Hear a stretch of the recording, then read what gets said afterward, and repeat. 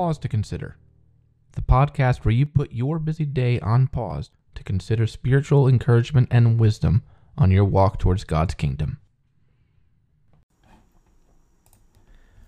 Thanks for joining me. I'm Sam Taylor, here to get you thinking about the Word of God. Imagine for a moment that you lived in a 2D world, not unlike classic games such as Pac-Man or Mario. In this world, you could perceive height and length, and you can go either up or down, or backwards and forwards.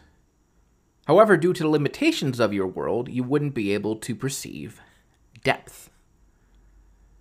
Now imagine still that I'm back in our three-dimensional world, but I want to introduce myself to you. The problem is if I tried showing you who I am by walking through your world, because you can't comprehend depth, you'd only see cross-sections of me a little bit at a time. You could see parts of me, but you'd lack the frame of reference to realize that all the cross-sections are just part of one being, me. So how then could I show you, in your two-dimensional world, that there's a whole aspect of reality you never knew existed?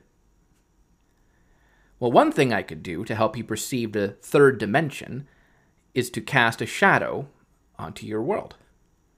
Say I were to take a cube and shine a light directly on it. The shadow the cube would cast would project itself onto your world, allowing you to see a two-dimensional rendering of a three-dimensional object. Now, a shadow isn't a perfect replica of an object. The distance between the light and the cube, and the distance between the cube and the two-dimensional world, would distort the appearance of the shadow, making sides of it larger or smaller, as well as making the whole shape seem larger or smaller, depending on the angle and the distance that the light hits the cube at. But after getting over the startling appearance of a spontaneously appearing object, you would eventually understand that it is not itself an object. Rather, it's a projection of something you can't fully perceive with your limited senses. But now, you know it's there, and you can explain it to others in terms you and they can understand. Though you and I would like to think we have a good handle on things around us, we struggle to understand the abstract. And God knows it's hard for us to wrap our minds around what we can't see, but He still believes it's important to teach us all the same. In Hebrews 9, verses 24 through chapter 10, verse 1, the author wrote to the Hebrews to show them that the Lord Jesus was what the law of Moses pointed to all along. Let's give it a listen. For Christ has entered not into holy places made with hands, which are copies of the true things, but into heaven itself, now to appear in the presence of God on our behalf. Nor was it to offer himself repeatedly, as the high priest enters the holy places every year with blood not his own, for then he would have had to suffer repeatedly since the foundation of the world. But as it is, he has appeared once for all at the end of the ages to put away sin by the sacrifice of himself. And just as it is appointed for man to die once, and after that comes judgment, so Christ, having been offered once to bear the sins of many, will appear a second time, not to deal with sin, but to save those who are eagerly waiting for him. For since the law has but a shadow of the good things to come instead of the true form of these realities, it can never, by the same sacrifices that are continually offered every year, make perfect those who draw near. Over 1,500 years separated God's establishment of the law of Moses and the death sacrifice of the Lord Jesus Christ. In that time, many faithful people lived and died, not fully realizing just what Christ would do. God in his mercy did not want his people to be ineligible for salvation just because they were born in the wrong time. Yet he also wanted to provide a way to show them that there was not an excuse because they could not see Christ. So they needed a way of life that would teach them about Christ centuries before he was even born. To remedy this, God shined the light of his glory backwards in time onto the person who would become Jesus Christ.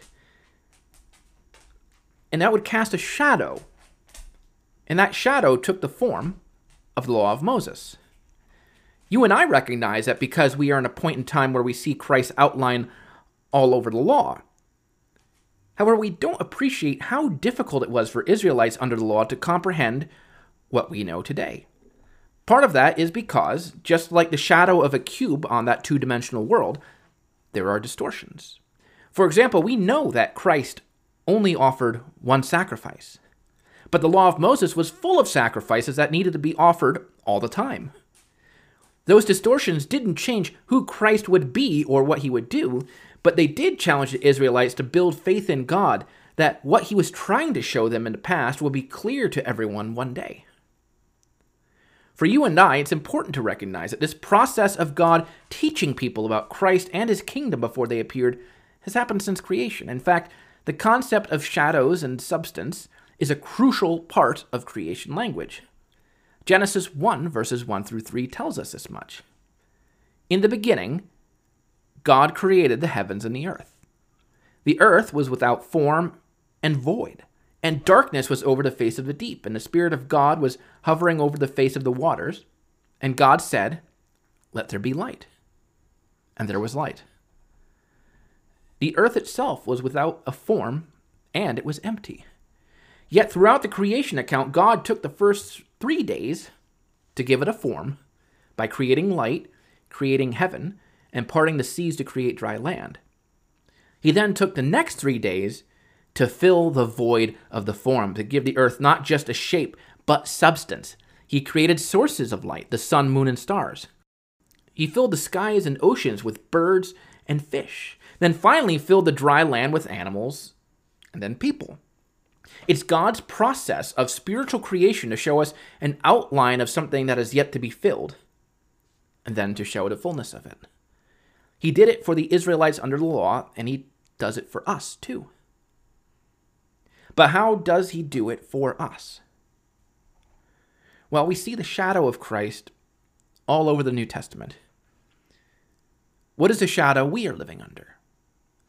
To answer this, we need to remember what the gospel message proclaims. In the New Testament, the gospel is the things concerning the kingdom of God and the name of the Lord Jesus Christ.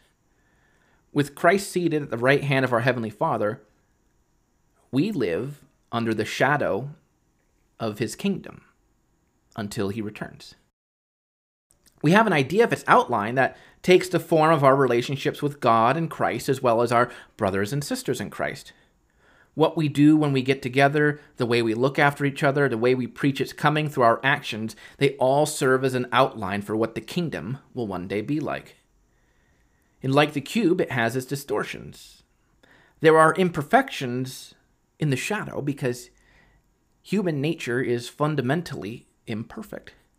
But we do know when the fullness of the kingdom finally materializes, we shall see it for what it truly is, and no longer will it be a shadow of good things, but it will be the greatest thing we ever know. And until that day arrives, let's continue following Christ's example and trusting God's overarching care. For though we can't comprehend the true scope of God's comfort and God's care, we do see a glimpse of his love for us when we take refuge under the shadow of his wings. From the little things like our daily needs to the ultimate sacrifice of his Son that he sent to us, for us, the shadow of his presence speaks of a love too great to fully grasp. Yet we show our gratitude by not only continuing to dwell under it, but by also sharing his love and care to others who don't yet know it. So to conclude, let's reflect on 1 John 3, verses 1 and 2, and look forward to the day when we will no longer have to resort to discerning shadows of the good things to come. See what kind of love the Father has given to us that we should be called children of God. And so we are. The reason why the world does not know us is that it did not know him. Beloved, we are God's children now, and what we will be has not yet appeared. But we know that when he appears, we shall be like him, because we shall see him as he is. I want to thank you for listening to another devotion here on Pause to Consider. If you enjoyed this episode, I hope you share it with your friends and your loved ones. And if you haven't done so, I hope you take time to subscribe to Pause to Consider on your preferred podcast platform and give some time to rate it so that others can find this podcast as well.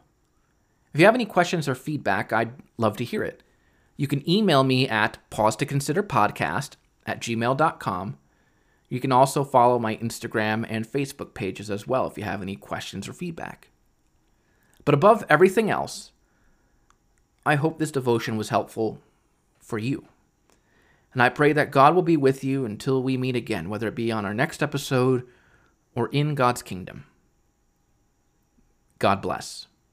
Thank you for listening to Pause to Consider. I'm Levi, and I wanted to be sure you've heard about a few other podcasts in the WCF network. I am actually one of the co-hosts on a show called A Little Faith, where we explore faith breakdowns and build-ups with different people who have very powerful stories to tell. That's A Little Faith. Tom and Naomi are exploring how we interact in our ecclesial relationships in From the Platform. It's a very in-depth series that is incredibly helpful for understanding and developing compassion and better listening practices. You can find both of those wherever you get your podcasts or our website, wcfoundation.org/podcasts. Have a great week.